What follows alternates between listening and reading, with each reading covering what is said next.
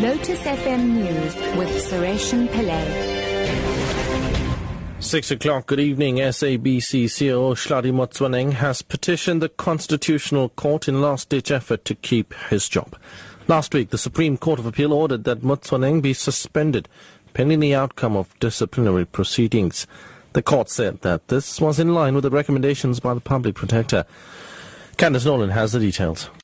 Motsoeneng insists that the order that he be suspended is arbitrary and final in effect. He points out that his suspension was not part of the recommendations by the Public Protector. He also complains that the SCA improperly intruded into the merits of Part B proceedings, which have to do with the decision to appoint him permanently. Those proceedings are underway in the Western Cape High Court. Motsoeneng invites the Constitutional Court to get involved in his dispute, saying it might assist in later deliberations around the powers of the Public Protector.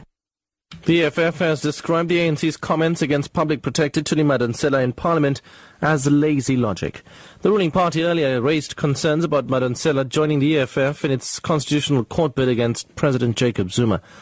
The EFF wants the Constitutional Court to compel President Zuma to honour the Public Protector's recommendation that he pay back a portion of the money used on non-security upgrades at his private Nkandla residence. Mercedes Besant reports.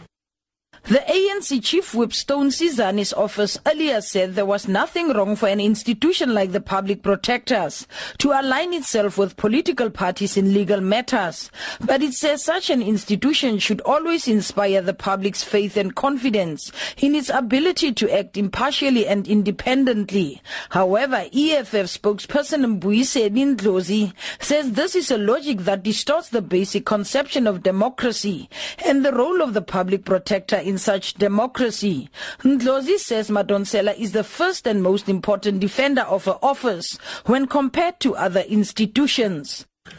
KwaZulu-Natal Human Settlements MEC Ravi Pillay has called on the youth to equip themselves with formal education as it will help them to participate in developmental projects.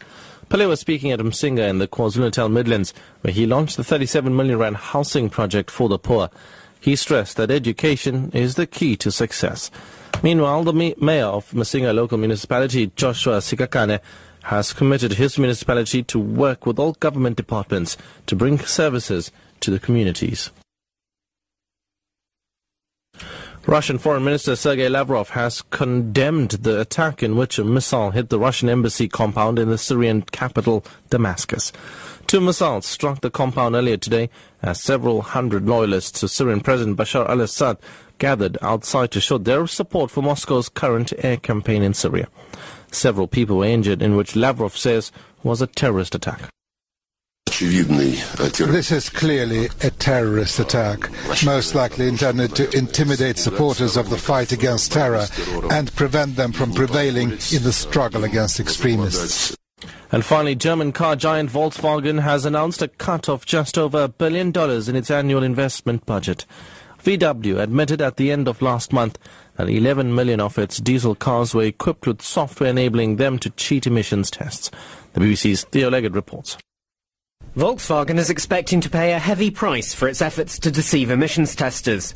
It's decided to cut its investment budget by €1 billion a year and speed up an existing money-saving efficiency programme.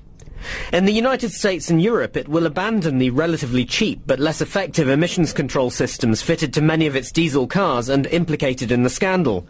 Instead, it will now only use more complex state-of-the-art technology. Top story at 6 o'clock. SABC CEO Hlari Motsoeneng has petitioned the Constitutional Court in a last-ditch effort to keep his job. I'm Sureshan Pillay. Your headlines at 6:30.